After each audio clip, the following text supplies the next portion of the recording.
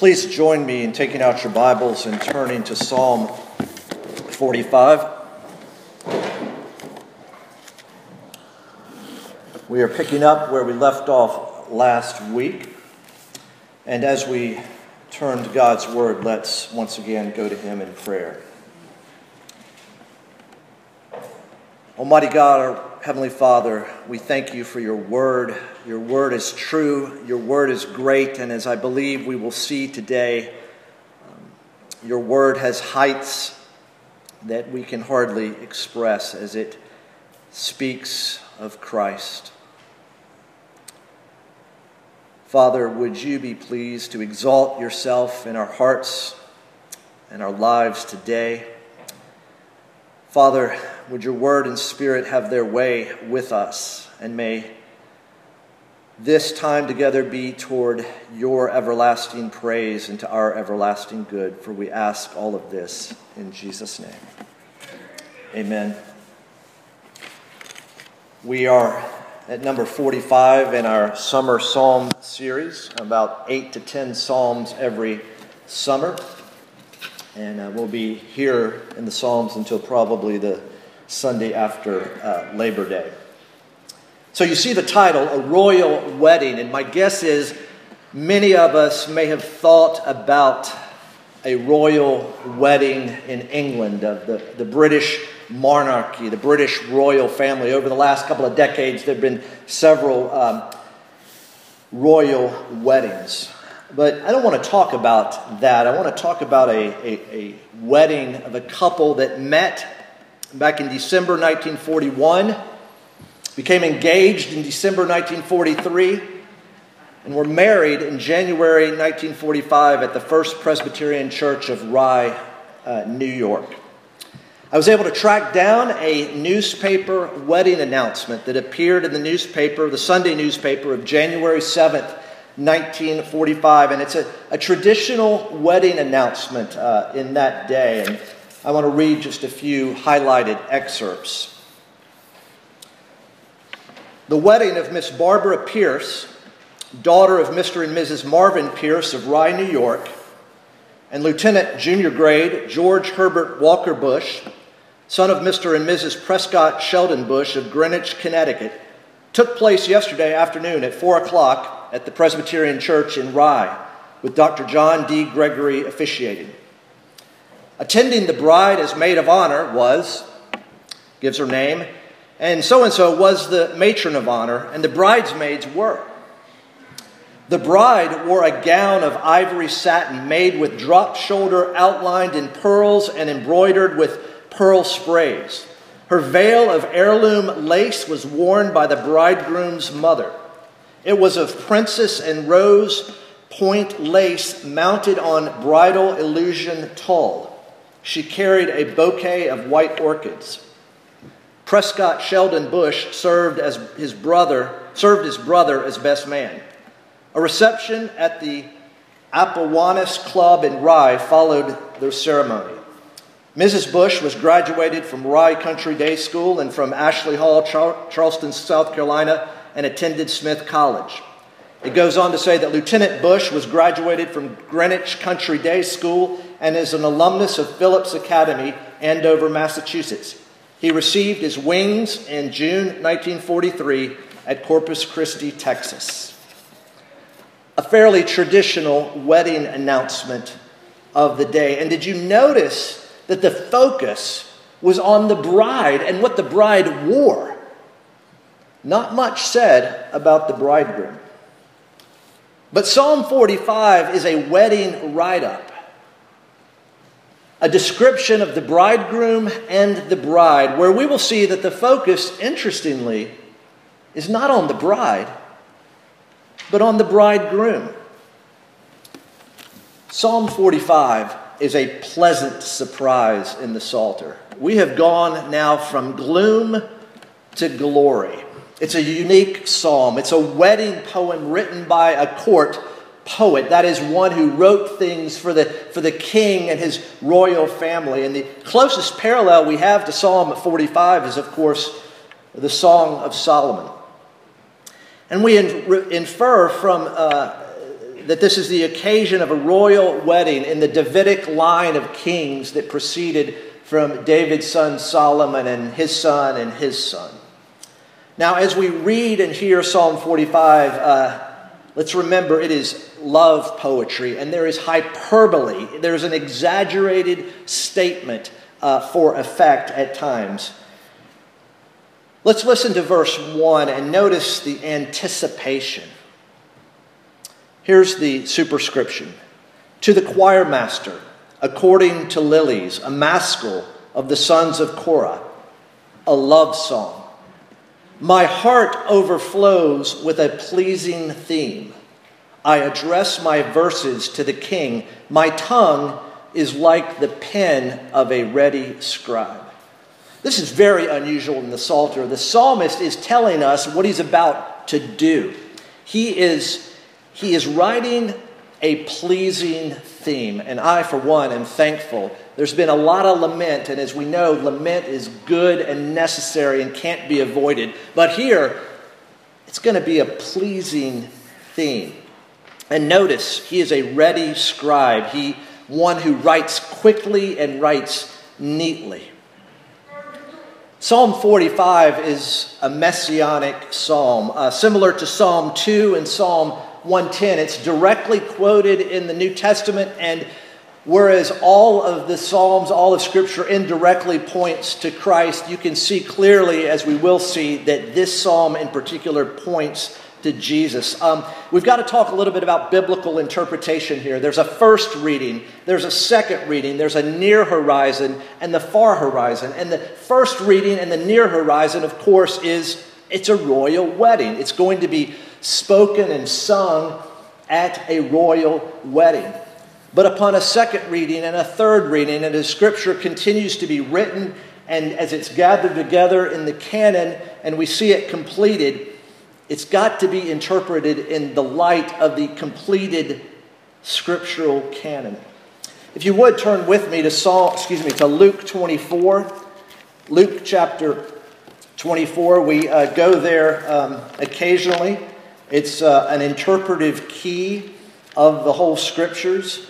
I refer to it every now and then, but I'm going to read a few verses because I think we've got to start there when we head to Psalm 45.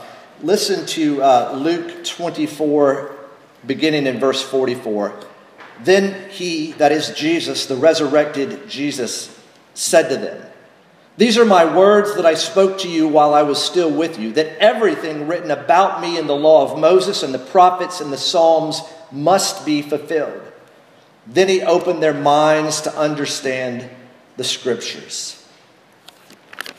Wouldn't you have liked to have been there where Jesus himself opens your minds to understand the Scriptures? And of course, that is what the Spirit of God does over and over again. Opens our minds to understand the Scriptures, to see that the Scriptures speak of Christ.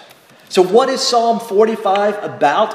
Who is Psalm 45 about? It's about Jesus. You see, somewhere around the world, maybe even today, in a Jewish synagogue, Psalm 45 might be the reading. And yet, Christ is not going to be preached from Psalm 45.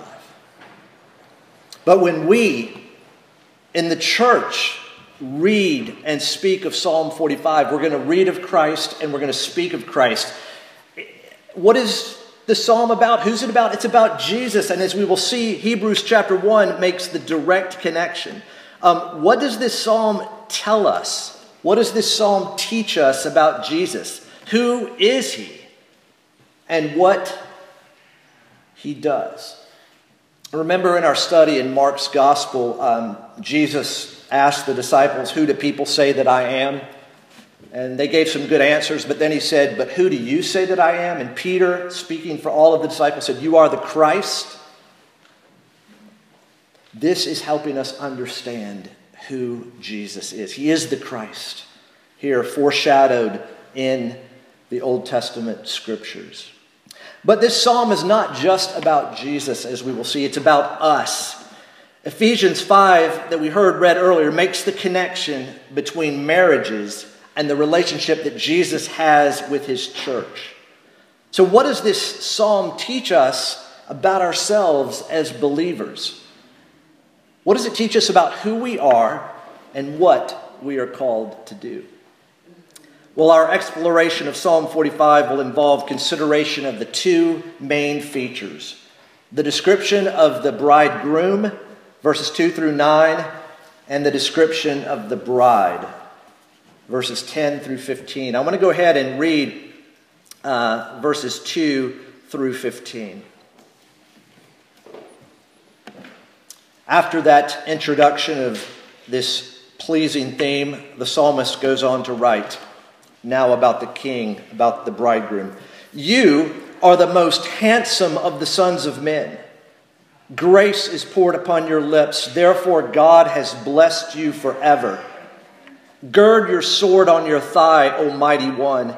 In your splendor and majesty, ride out victoriously for the cause of truth and meekness and righteousness. Let your right hand teach you awesome deeds. Your arrows are sharp in the heart of the king's enemies. The peoples fall under you. Your throne, O God, is forever and ever. The scepter of your kingdom is a scepter of uprightness. You have loved righteousness and hated wickedness. Therefore, God, your God, has anointed you with the oil of gladness beyond your companions. Your robes are all fragrant with myrrh and aloes and cassia. From ivory palaces, stringed instruments make you glad. Daughters of kings are among your ladies of honor. At your right hand stands the queen in gold of Ophir. And then now the psalmist, the poet, speaks of the bride.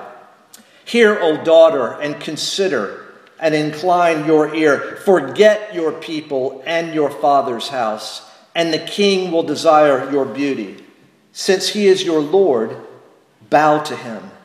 The people of Tyre will seek your favor with gifts, the richest of the people. All glorious is the princess in her chamber, with robes interwoven with gold. In many-colored robes she is led to the king, with her virgin companions following behind her.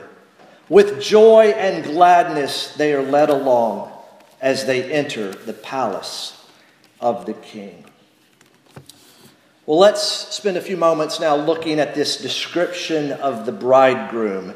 He's a king, and he has kingly stature. Notice in verses 2 through 5 his character and his competence, his appearance.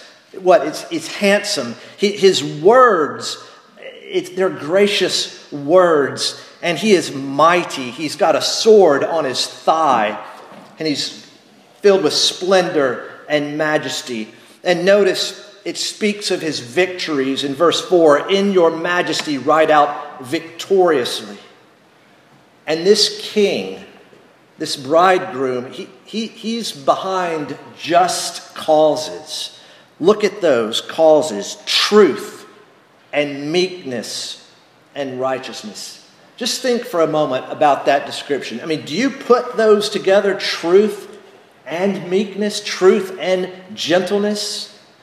Truth and righteousness, yes, but right in the middle, there's just another description of what Isaiah writes in terms of the one who won't crush a bruised reed, who won't snuff out a fainting wick. He's mighty, but he's gentle. But don't let that fool you. Your arrows are sharp in the heart of the king's enemies. The peoples fall under you. See, the king in Israel was not only the political head, not only had aspects of the religious head, of course, but you had the high priest and others, but he's also the military head. He's the commander of Israel's army. And here it says he crushes his enemies. He defeats them. What a description. And the poet is sort of putting words in the mouth of the bride as she looks at her bridegroom as she looks toward the king. Let's skip 6 and 7 right now and jump to 8. It moves from the kingly stature to the kingly state. Your robes are all fragrant with all these spices and smells, and there's music that makes him glad, and there's ladies of honor around him. And verse 9 is an anticipation of the bride to come as it speaks, "At your right hand stands the queen." In other words, the king is the ruler, but at his right hand is the queen, and she will rule with him. His character is outstanding. His competence cannot be matched. It's his wedding garments. It's even he has a train, as it were. But I want to go back now to verses 6 and 7, because sort of right in the middle, we see something that should jump out us as unusual. Your throne, O God, is forever and ever. Now, what's going on there? What do you do with this language? Well, what you do with it is you do what the Bible does with it. You turn to Hebrews chapter 1. And if you would, turn to Hebrews chapter 1, because this is an example here of Old Testament language that's going to burst its banks and demand more than just a human fulfillment. Because again, the Davidic king is anointed, as it were, by God. He's to be God's representative. But here is that beginning of the king to come that would really be Son of God and Son of Man that we just sang. But look in Hebrews 1, where it's describing the supremacy of God's Son. And beginning in verse 8, the author to the letter to the Hebrews says, "But of the Son," he says, "your throne." Now remember, Jesus was being compared to the angels as superior, because what? Angels are around the throne, but the Son is on the throne. But of the Son, he says, "Your throne, O God, is forever and ever. The scepter of righteousness is the scepter of your kingdom. You have loved righteousness and hated wickedness. Therefore God, your God, has anointed you with the oil of gladness beyond your companions." You see, the king described in verses 6 and 7 of Psalm 45 that the author picks up in Hebrews 1 is being identified as someone far greater than David, far greater than Solomon. It's an identification with the king that is divine. And again, Hebrews applies these verses to Christ. And so ultimately, this psalm is about Jesus. He is the fulfillment of the divine Messiah foreshadowed in the Old Testament. He is the fulfillment of the Davidic covenant that we heard read from 2 Samuel 7.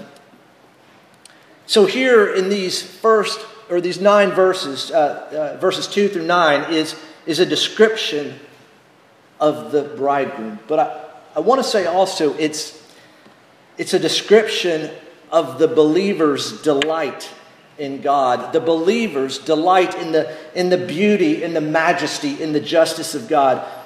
You see, everything that we just heard in Psalm 45 as a description of the king is said in different words about Jesus in the New Testament. He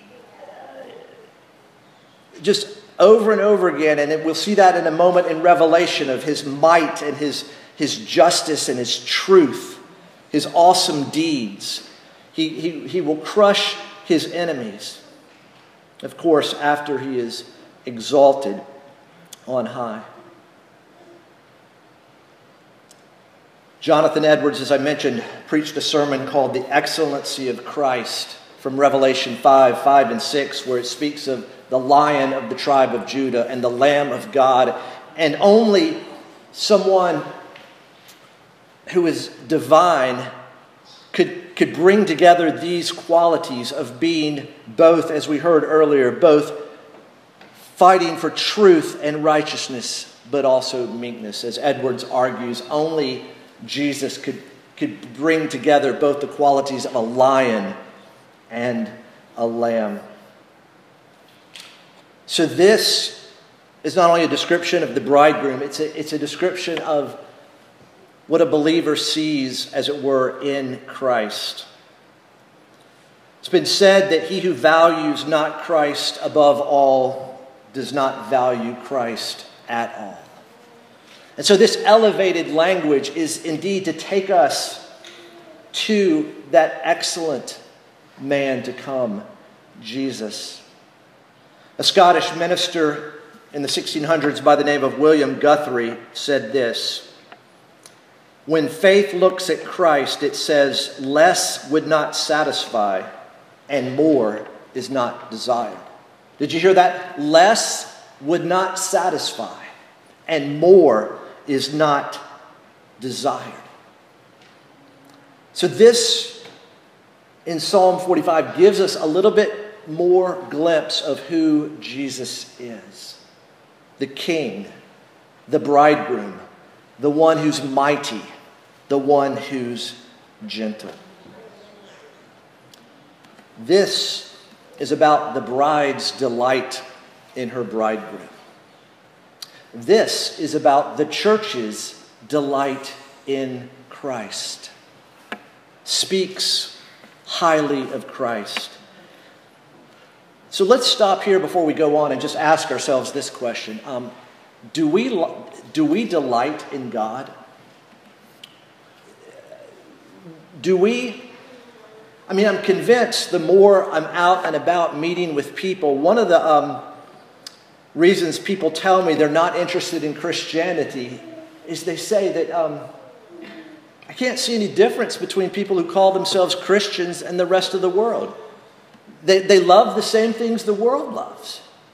But my friends, you know that a Christian is someone who loves not the world, but loves Jesus, delights in Jesus. It is our witness to one another, is our witness to the watching world. Do people see us delighting in Jesus? Delighting in this one, this bride who cannot wait to be joined in marriage to this kingly bridegroom. Lloyd Jones has to be right that somehow a church that's just sad and somber and there's no joy, there's no delight. What kind of witness to the world is that? Lament, yes. Sorrowful, yes. But delighting and joyful in the Lord. So ask yourselves, would people accuse you of delighting in Jesus? That's what we're seeing here in Psalm 45. Now, we just read a few moments ago verse 9, and it's a transition from the bridegroom to the bride. And so let's now consider the write-up of the bride. In verse 10, "Hear, O daughter, and consider, and incline your ear." Aha! The bride's getting some advice. The bride's getting some wisdom as she prepares for marriage. And verses 10 through 12, this counsel that's given to the bride is about the bride's allegiance. Sometime somebody should write about a book about the Christian life in terms of remembering and forgetting. That we need to remember what we're supposed to remember, and we're supposed to forget what we're supposed to forget. And here, the bride is told basically, forget your people and forget your father. Forget your people. The bridegroom's people are going to be your people from now on. Forget your father. You're going to leave his house. You're going to leave his people behind. This is kind of an echo of Genesis 2:24, where the man is to leave his home and to be joined to his wife, and the two will become one flesh. Here, it's a counterpoint. It's the wife is to leave her father's house and be joined to her husband. And hear this language after basically she's being told to forget your people, forget your father. And have we not heard Jesus say that? Have we not heard Jesus say, anybody that loves father or more or mother more than me cannot be my disciple? Have we not heard Jesus say, let anyone, whoever wants to come after me, let him deny himself, take up his cross, and follow me? This is just a prelude to that. But notice the language that continues, this language of submission. Since he is your Lord, bow to him. Bow to him. Because as she submits herself to her king, she will find herself suddenly exalted. As she humbles herself before her Lord, she's lifted up. As she bows the knee, she's raised up. It's the New Testament language of when you die, you live. When she denies herself, she's given everything. Because you see, that king, that bridegroom, what does he say? The king will desire your beauty. And we'll pick up on that in a moment. Submission and dignity. You know, by her homage before her husband, before her king, before her Lord, she's the gainer. She's not the loser. The world thinks submission. The world thinks obedience. You come out on the losing end. But that's not what we see in God's word, is it? Whoever humbles himself, what? The Lord will exalt him. This is what's going on here. She's bowing before him, and she will be alongside him and share in his riches and glory. The Christian leaves behind all to follow Jesus. The Christian parts with the past and begins anew with Jesus. So the bride's allegiance, but notice in verses 13 through 15, the bride's procession. The bride's procession. Her bridal train, those who accompany her. It's a description of her splendid attire as she what? She leaves her home. She's led to the king. She's led to the king. The king has desired her. She is led to the king. It's a beautiful picture. You can think of the book of Ruth. Where you go, I will go. Your people will be my people. Here's another instance of that we see worked out in the New Testament. So in the first verses, we talked about it being a description of the bridegroom and the believer's delight in God. But here, as the king desires your beauty, as the king waits for this procession to come to him, here, it's God's delight in his people. I mean, it's stunning, it's unexpected, it's improbable and hard to believe. Because if you're like most people, what? I'm not good enough for the king. I'm not beautiful enough. How can he put his eyes on me? The rest of the scripture, of course, makes it clear that he gives his bride her beauty. He clothes her with his righteousness. He's made her beautiful, and he delights in her.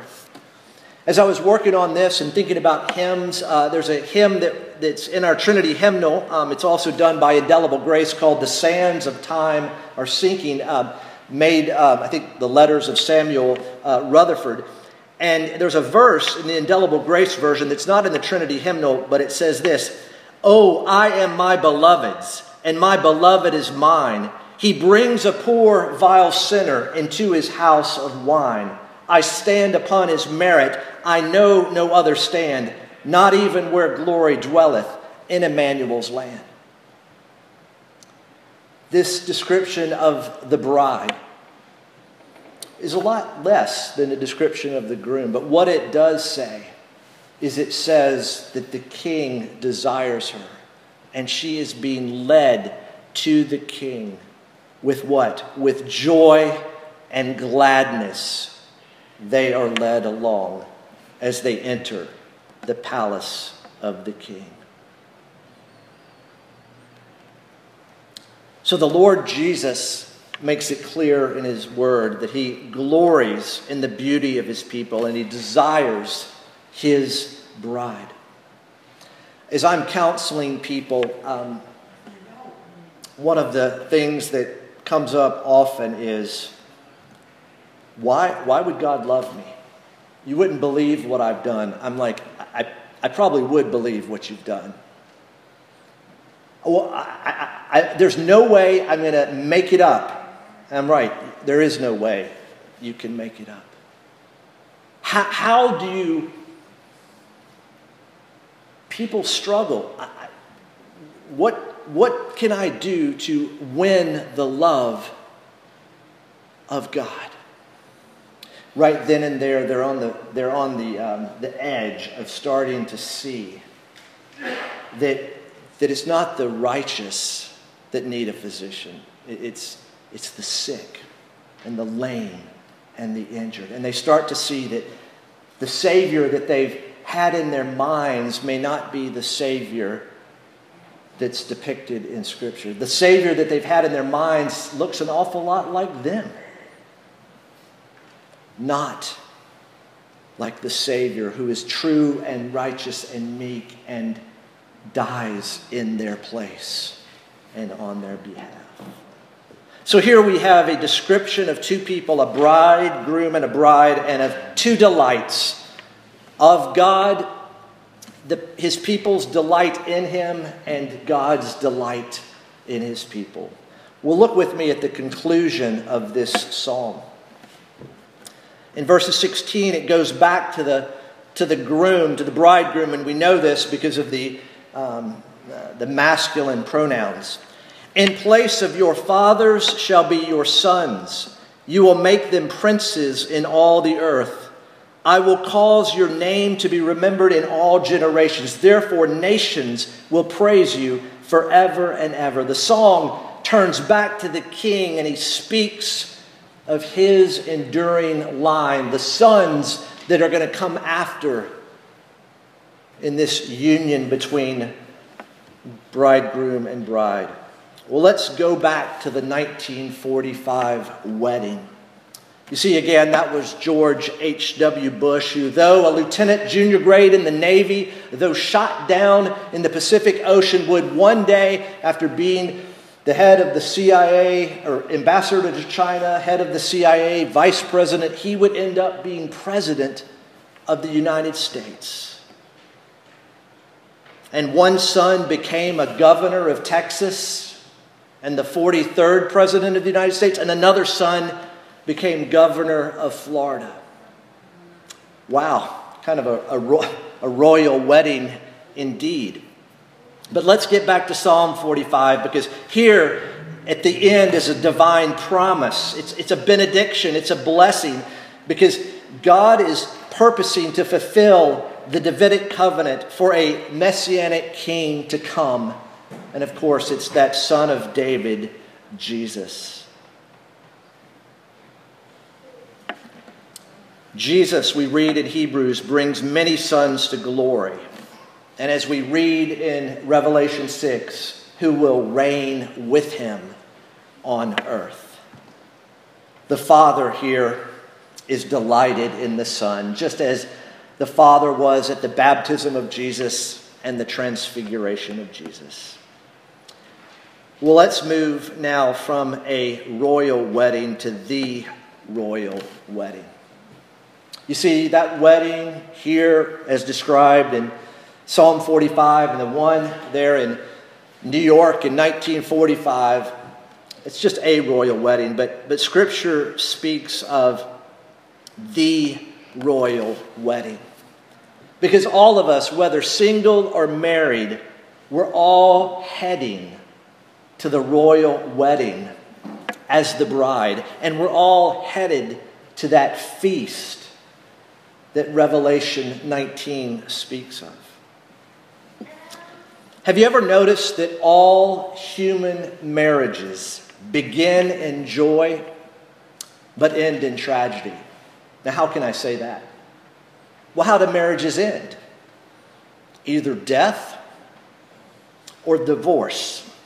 They all end in tragedy. Because you see, the human bond of love is eventually torn apart But the marriage of Christ and his church, however, what? Begins with a tragedy. It begins with the death of Jesus in our place and on our behalf. It begins with tragedy, but it ends, my friends, with a joyful and loving union that, guess what? Will never be torn apart. Again, whether single or married, we're all headed to a royal wedding. Not a royal wedding, but the royal wedding, as the church unites fully and finally with their Savior. So let's wrap up by concluding that Psalm 45 is indeed a pleasing theme. We have the king and the bride. We have Jesus and the church. You know, there's a whole lot of hymns we could sing today. In the words of the church's one foundation, from heaven he came and sought her to be his holy bride. With his own blood he bought her, and for her life he died. To borrow and adapt some titles of a couple of hymns we sing, because of that wedding, because of that marriage that will not end, we can say with all confidence and assurance, the love of Jesus will not let me go. The King will not let me go. The love of Jesus, the love of the King can never fail.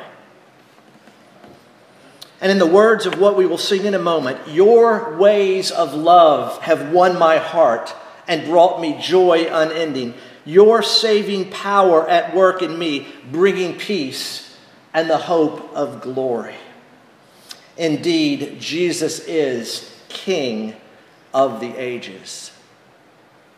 With this description of him in Psalm 45 now added to our growing understanding of who Jesus is, what he has come to do for his people, and who his people are, let us fear him together and bring him praise. Amen. Almighty God, our Heavenly Father, we do thank you for this unique psalm that sort of interrupted the flow of where we've been and enabled us to stop and think about the glories of Jesus. Father, would you forgive us for not delighting in Jesus? Forgive us, Father, for delighting in the things of this earth, and would you indeed make it so that there is an expulsive power of a new affection that pushes other things out of our hearts. May that expulsive power be Jesus and his love for his people. Father, be pleased to use this text to help us grow in the grace and knowledge of our Lord and Savior, Jesus Christ. For it's in his name we pray. Amen.